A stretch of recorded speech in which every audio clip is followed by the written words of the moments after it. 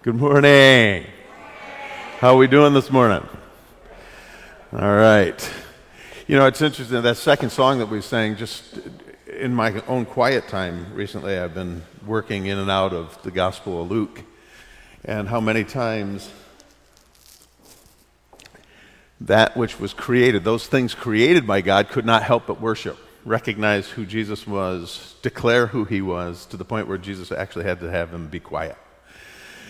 And in the midst of all that, it makes me realize, my goodness, the only part of God's making and creation who can choose to worship him is humanity.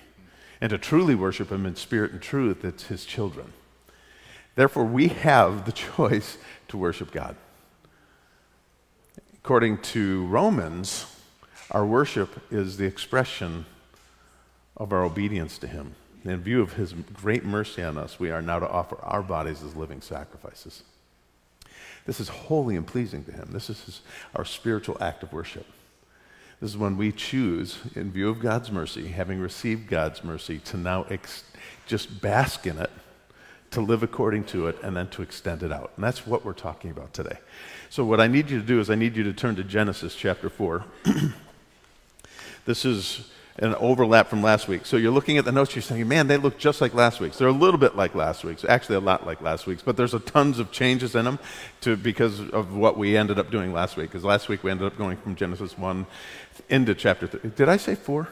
Yeah, so we went from Genesis 2 to 3 to 4, right, last week, right? We're in 4. One of the guys is laughing at me because at men's group yesterday, I said where we were going to be, and then I switched it, and half of them didn't hear me. And so I'm teaching along, and they all look at me like I'm nuts. Like, what are you reading from? All right, so here we go. We're in Genesis chapter 4. We're going to start at verse 1, and it's this principle of redeeming the curse of Cain. The body of Christ is the redemption of the curse of Cain. Let's take a look at what this says here. Father, bless this word to our heart. May we just reside in you. May we choose you. May we, having been chosen by you, may we reciprocate. We pray these things in Jesus' name. Amen. So look what it says here. It says, Adam made love to his wife Eve, and she became pregnant. This is after the fall. This is after they had been both rebuked and cursed by God. They have now been given the order to, in essence, fill the earth. And so Adam lay with his wife Eve, and she became pregnant and gave birth to Cain. She said, with the help of the Lord, I brought forth a man. Later, she gave birth to his brother Abel. Now Abel kept flocks, and Cain worked the soil. In the course of time, Cain brought, here's a key component, and I don't want to belabor this, but it goes back to what we prayed this morning, what we sang in that second song, that we chose to sing the third song in relation to the second song, Holy, Holy, Holy, right? And here's where the choice is evidenced in the scriptures. Look what it says. It says, now Abel kept the flocks and Cain worked the soil. In the course of time, Cain did what? What's it say? Read it. Brought some. Brought some. Brought some. That word some is really important, especially when we see it in its full context. He brought some. There's a qualitative statement we're going to make here in a moment. Let me say that again. There's a qualitative statement we're going to make in a moment. Quantitative, meaning that the fact that something was brought, is no different. Each brother would bring something. Qualitative meant the quality of that which they brought. But it's not just the quality of the thing. It's that the thing represents, the quality of the thing represents the quality of the offering, which represents the quality of the heart, which represents the quality of the expression of the heart and the choices made. They each had a choice to give to God something with respect to who God was and how they perceived him, what they believed about him, how they acted toward him. So when we go back and we look at the second song that Matt chose, and we look at this idea of all creation singing, we have a choice to worship. And not only do we have a choice to worship, we have a choice in regard to the quality that we present to God, which is the expression of the heart, the condition of the heart. So as we walk through the idea of adding to our faith goodness and knowledge and self-control, and we look at this as being something that we reciprocate to God, having been saved, been given everything we need for life and godliness, this by his glory and his goodness, and the precious promises that it comes with, and then the invitation to participate in the divine. That making every effort has everything to do with quality. Am I in view of God's mercy? Did I realize my need for God's mercy? Do I realize my continued need for God's mercy? Therefore, do I rejoice in God's mercy? Am I grateful for God's mercy? And mostly, am I humbled before God because he would be merciful? Oh, my goodness. All of that is really important for us to consider when we look at the rest of this text. Look what it says. Now Abel kept flocks and Cain worked the soil. Verse 3, in the course of time, Cain brought some of the fruits of the soil as an offering to the Lord. Now if we stop there, that seems just fine. But now we have a contrast. We have a comparison. Look what it goes on to say in verse 4. Abel also brought an offering. Look what it says. What is that? Fat portions. Do anyone know about fat portions? Anyone like a ribeye? Big difference between a ribeye and a hamburger. And it has everything to do with the fat portions. That's where the flavor is. That's where the savoriness of it is. That's the best part. And not only does he offer the fat portions, he offers the fat portions of what? The first. The first. The thing that would be prized the most. The thing that would represent all of his work is the first. Look what it says. Verse 4 again. It says, and Abel also brought an offering, fat portions from some of the firstborn of his flock. Now, the word some is used twice there, isn't it? See, Cain brought some. Abel brought fat portions from some. So he brought the best and the first of some of his, whereas Cain just offered some of his. This is qualitative. This is an expression of the nature and the condition of the heart. So as believers, being saved and being children of God, we still have there's a qualitative nature to our lives that reflect a degree of our gratefulness for God's mercy. That's the whole point. So we go on and we'll finish this text. We'll get to the meat of it, what we're trying to do today. Uh-oh, that little guy okay? All right. Sounded like me getting up in the morning. All right.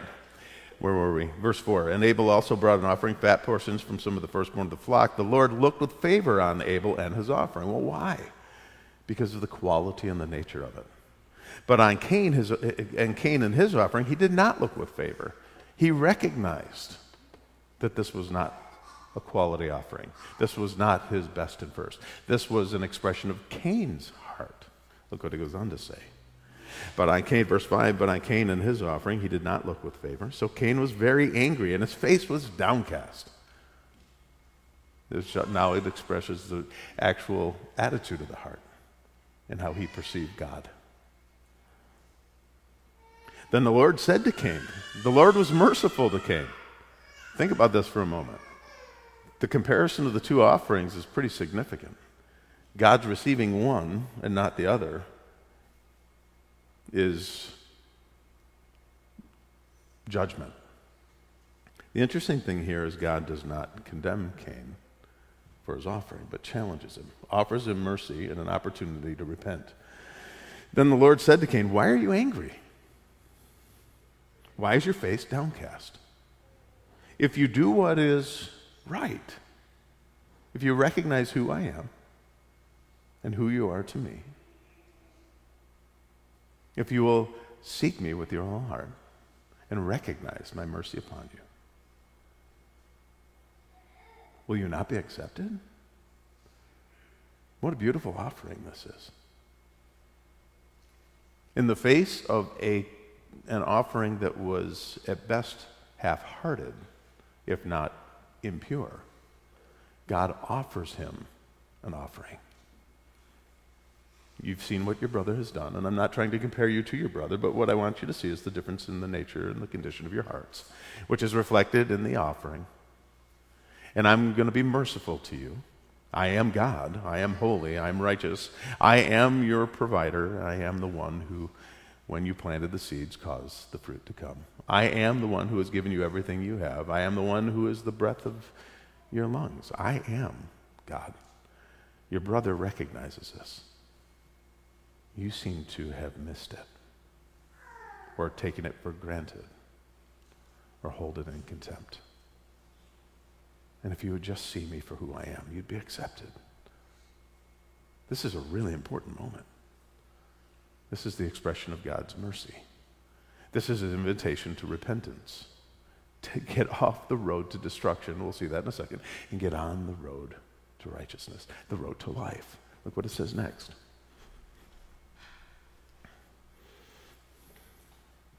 Verse 6 again, the Lord said to Cain, why are you angry? Why is your face downcast? If you do what is right, will you not be accepted? But if you do not do what is right, sin is crouching at the door. Death is waiting for you. Destruction is waiting for you. It desires to have you. And you must rule over it. You must not relent. You must not give in to it. You must not allow it to take you over. You must not entertain it, or engage with it, or indulge it. Cain then said to his brother, Abel, let's go to the field. While they were in the field, Cain attacked his brother Abel and killed him. Then the Lord God said to Cain, where is your brother Abel? Where is he? Cain responds, I don't know. Am I my brother's keeper? Am I my brother's keeper? This is a really important moment. We went into this last week, and we're going to now bridge to the next thing. The church, the body of Christ, is the redemption of this curse right here. It is God saying to us, you are your brother's keeper. You are your sister's keeper. This is a privilege we have as being family. This is the privilege we have. And that's where I want to go from here today. So if you follow me in the notes, you'll see at the front of it, it says, we are our brother's keeper. What a privilege. What is the privilege of walking with Jesus and one another? That we would have those around us who love us enough to safeguard us.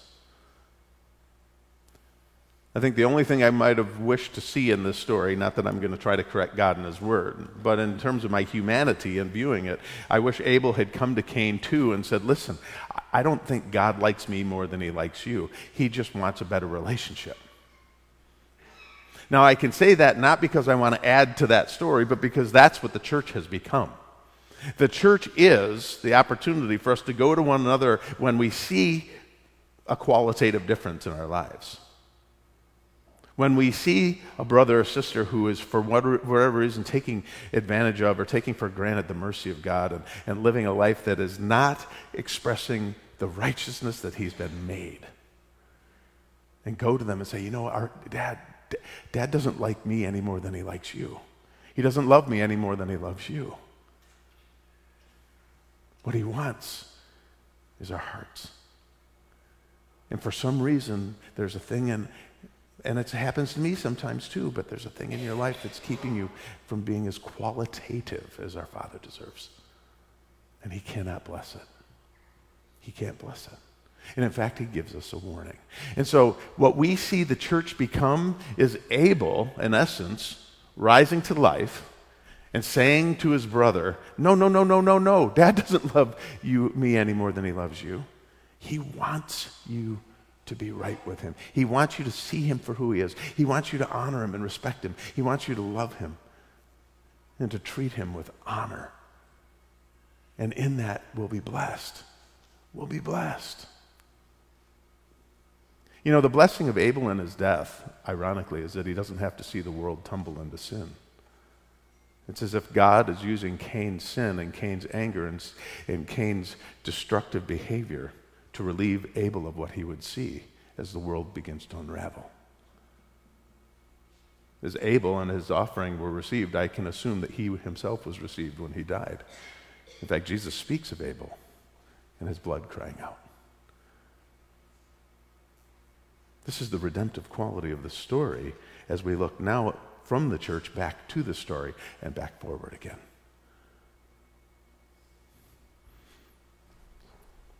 So let's keep going. So we have this privilege to walk with one another, that we would have those around us who love us enough to safeguard us. It is our great privilege to walk with one another in life at all.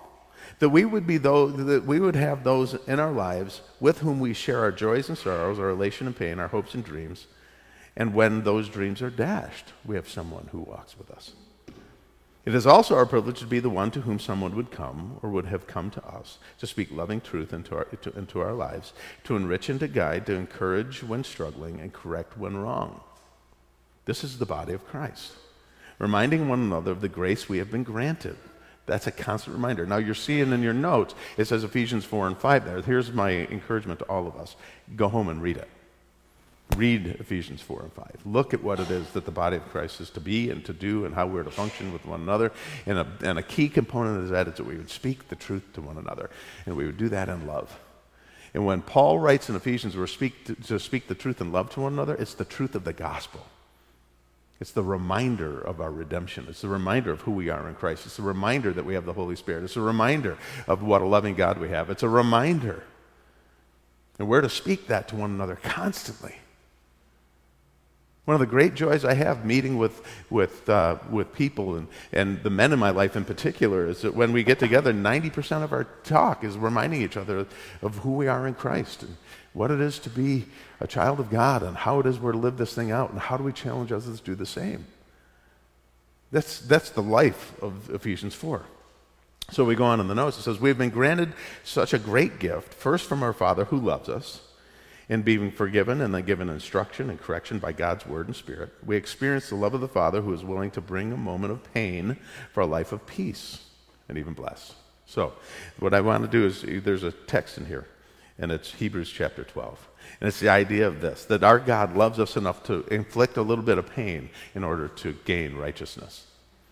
That in the midst of our lives, when we're struggling, when for whatever reason the quality of my life is not representing the quality of God in my relationship with him, that there's a little bit of pain inflicted. And this is what he attempted to do with Cain, to draw him back into line. Remember, God's rebuke to Cain was not to condemn him. It was actually to extend mercy. And the extension of that mercy was for the purpose of drawing him back into line. What did he say? If you do what is right, won't you be accepted? In other words, won't you be back in line? And as children of God, because our having been adopted, being created in Christ Jesus, new creatures in Christ, we have this permanent relationship with God through Christ by his Holy Spirit. So when we get offline as his children, he loves us enough to do the same thing he did for Cain, but he's also given us his Spirit to help us get back on the right path.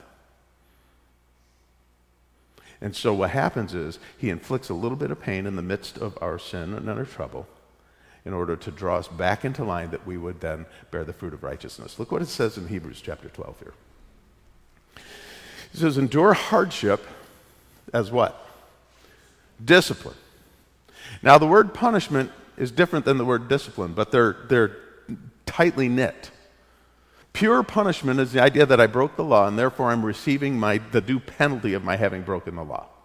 And in the confines of Christ, Jesus did that for me for eternity.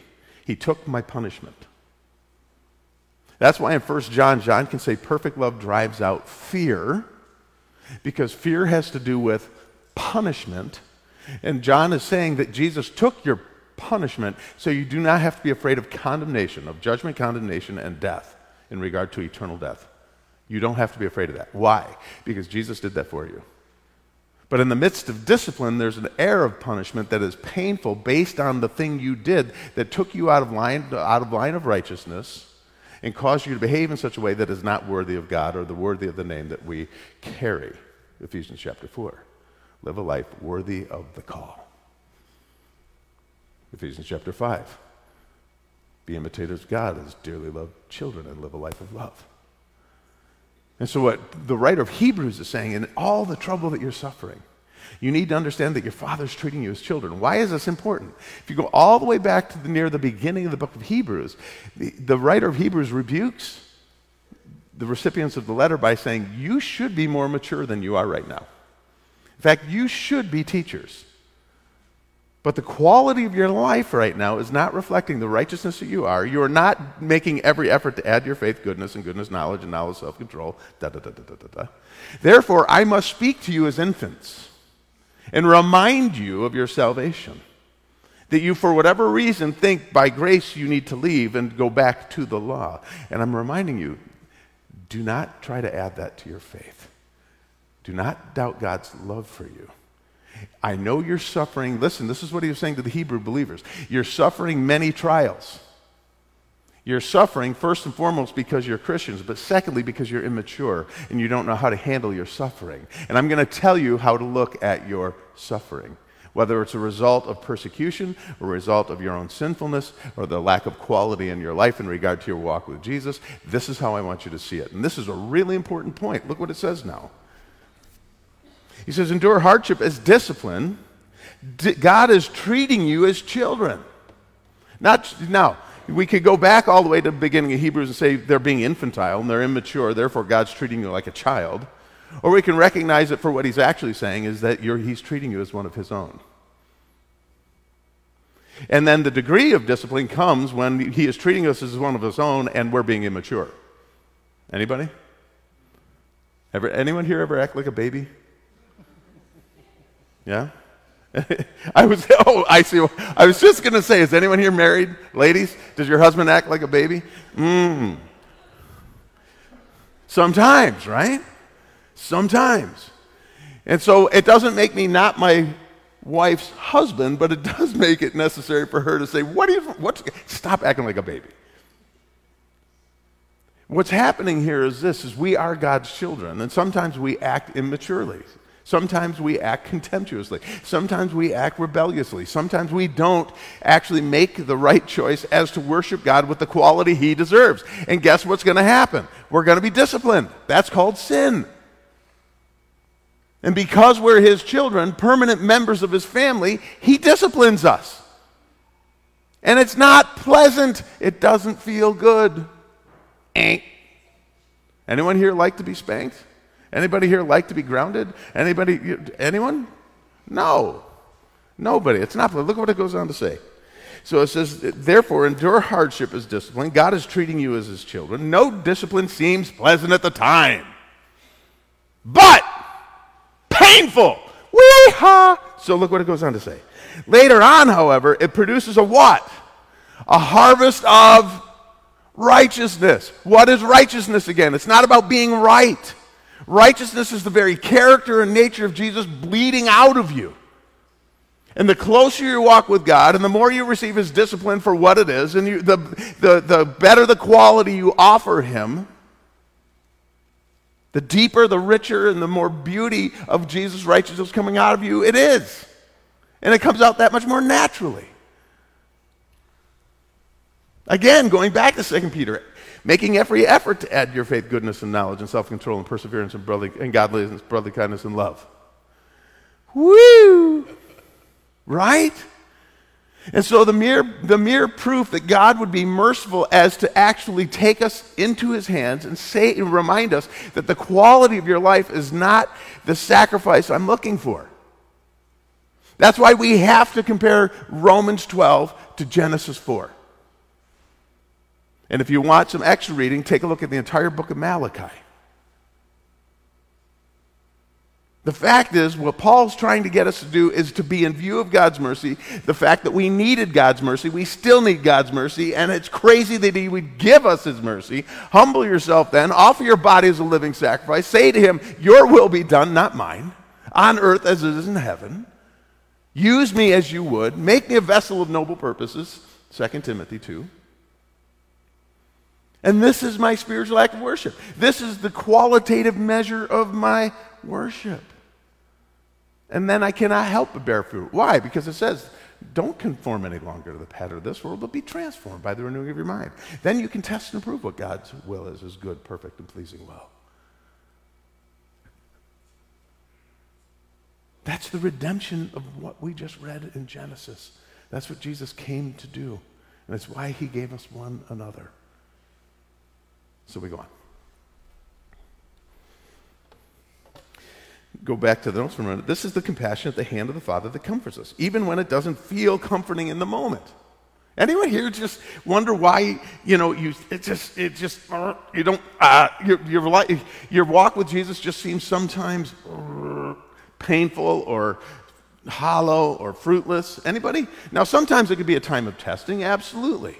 I had a young man show up in my office this last week, and I've watched him grow all summer long, eating the Word, wanting to obey, looking to be righteous. He's 19, right? So it's awesome to watch this kid do this, or 20, maybe he's 20. And he came to my office this week just completely downcast. I'm like, what's going on? He goes, I can't feel God. I said, so? Yeah, but, so? He goes, but I want to... I said, do you have any ongoing sin or something you haven't repented of? Not that I know of. He goes, well, perhaps God has you in a place of testing. Well, what does that mean? It means that you're not going to feel his presence. He wants you to walk by faith. He wants you to live out what you've already attained. And it takes testing to do that. I don't like it. Yeah, none of us do. But it's the truth. It's the truth. And we had a wonderful conversation about what it is now to just obey what you know, live up to what you've attained. Walk by faith. Walk by truth. Now, in this context, though, we're talking about having sinned. Look what it says now. This compassion is at the hand of the Father that comforts us, even when it doesn't feel good in the moment. Doesn't feel very comforting. Look what it says in Psalm 38. Now, you just have a verse, so listen to me as I read this. Starting at verse 1, it says, Lord, do not rebuke me in your anger or discipline me in your wrath. Your arrows have what? I do think you have that part, right? Yeah, your arrows have pierced me. Anybody ever, stuck their thumb with a pin? Or stepped on sewing, like my mom used to sew, and man, there was nothing worse than running across the room and driving a pin into the bottom of your foot. It's like, go! Now imagine being pierced by an arrow. Your arrows have pierced me. What is the psalmist saying here? He's saying, man, my heart is just like wounded. It just burns. Listen to what he goes on to say. Lord, do not rebuke me in your anger or discipline me in your wrath. You know what's beautiful about that? He's teaching us how to parent rightly. God, be merciful to me in the midst of the discipline. And don't just give total, don't loose your anger and wrath on me. I had a young person come to me recently and ask me, how do I discipline my child? I said, love them. Sit them next to you when they've make sure they know what your requirements are. Warn them once when they've broken it. Sit down next to them if they refuse to relent. Put your arm around them, tell them you love them. Have an implement handy to show it to them. Tell them the reason you're doing this is you love them. And I'd rather inflict a little pain now to bring about righteousness than to let you continue to walk in devastating pain that would lead to death. Use the implement enough so that the child knows it's been used. Put the implement down. Put your arm around them. Tell them you love them and what you expect from this point forward, and that you will walk with them. You know what the psalmist is pleading for? That kind of love, that kind of mercy, that kind of discipline, that kind of faithfulness, that kind of instruction, that kind of a heart of a father who loves the child enough to inflict a little bit of pain now to get righteousness in the end.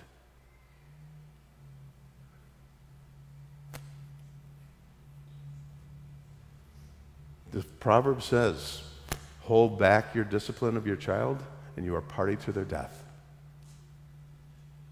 Hold back your discipline from a child and you have declared hate for them. Our Father loves us as children, and He inflicts a little bit of pain to bring about righteousness, because he desperately wants to see us walk in life. That's what our Father wants for us. Anyone here ever sin? When you sin, do you hope that Dad will not just fling his wrath and anger around, but he would discipline us according to our need? Anybody?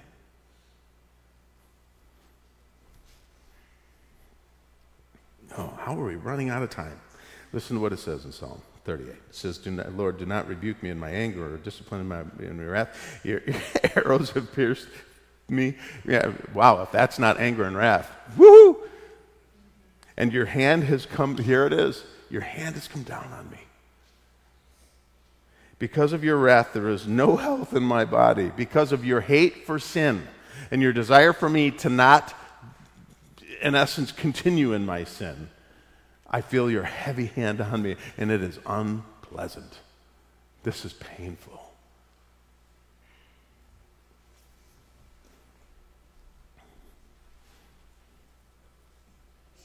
He goes on to say, he says, because of your wrath, there's no health in my body.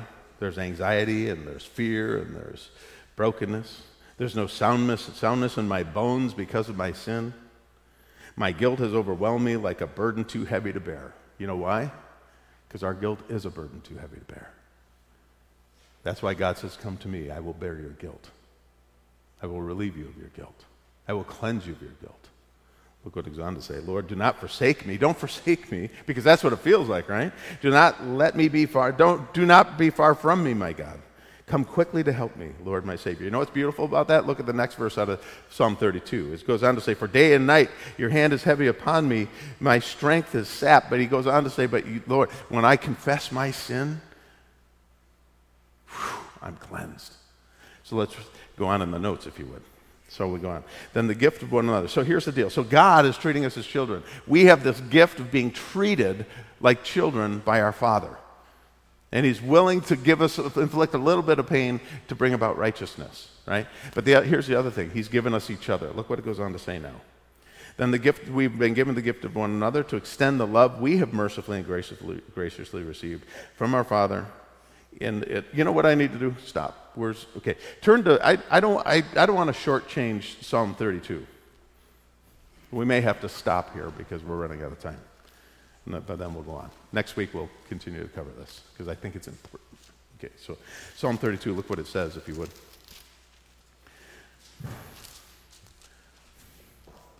Because there's hope. I want us to see the hope in this. After we read Psalm 38, we're like, dude, that's rough.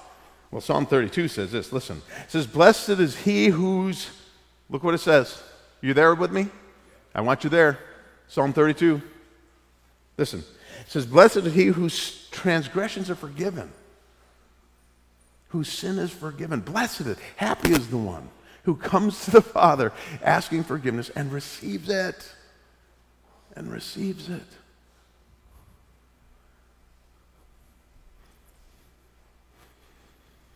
Blessed is he whose transgressions are forgiven, whose sins are covered. Blessed is the man whose sin the Lord does not count against him, and in whose spirit is no deceit.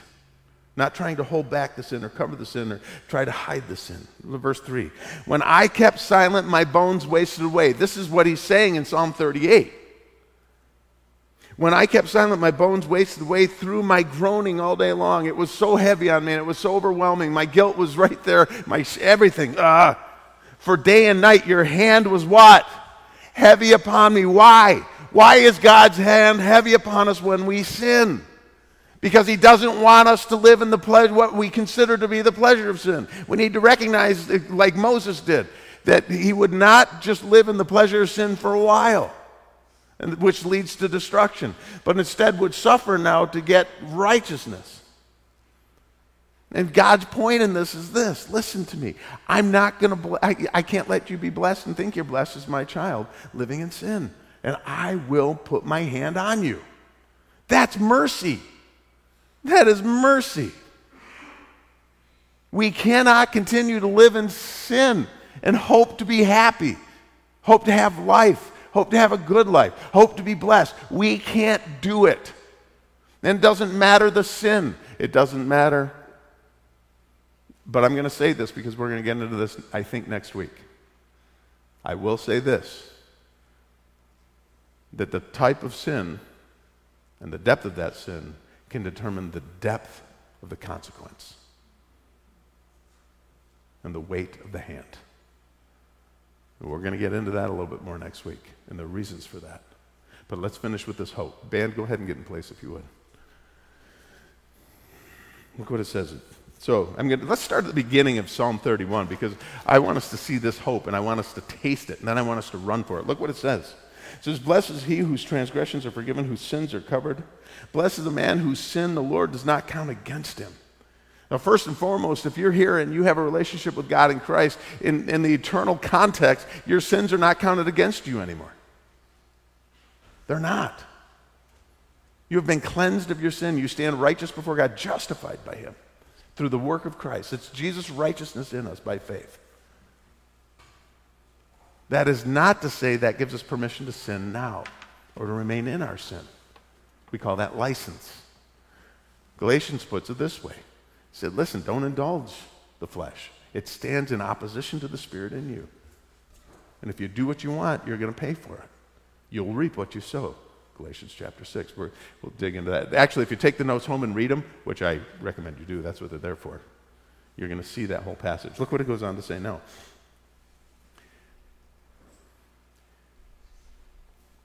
It says, blessed is he whose transgressions are forgiven, whose sins are covered. Blessed is the man whose sin the Lord does not count against him, and in whose spirit is no deceit. So there's a combination of two things. Number one is, as a Christian, as a child of God, my sin ultimately is not counted against me. But the quality of my relationship with God will determine the quality of the life that I live here and the effectiveness of my walking with Christ, being a witness to him, which is the ultimate reason I'm here. But the second thing is this. What I cannot do is try to hide my sin and pretend it's not there, or to pretend the thing that I'm doing is not sin. And that's a little hint about some of the things we're going to talk about in the next week in regard to what is sin and how we try to justify our sin, or how we try to define our sin, or try to call our sin something that it is or isn't. Why am I doing this?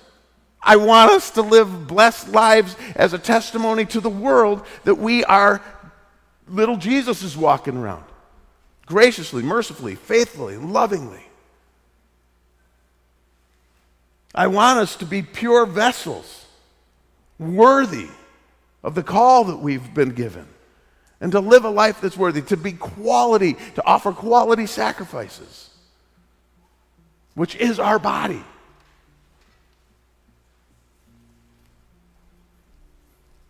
We're going to go on to say, and we'll end with this.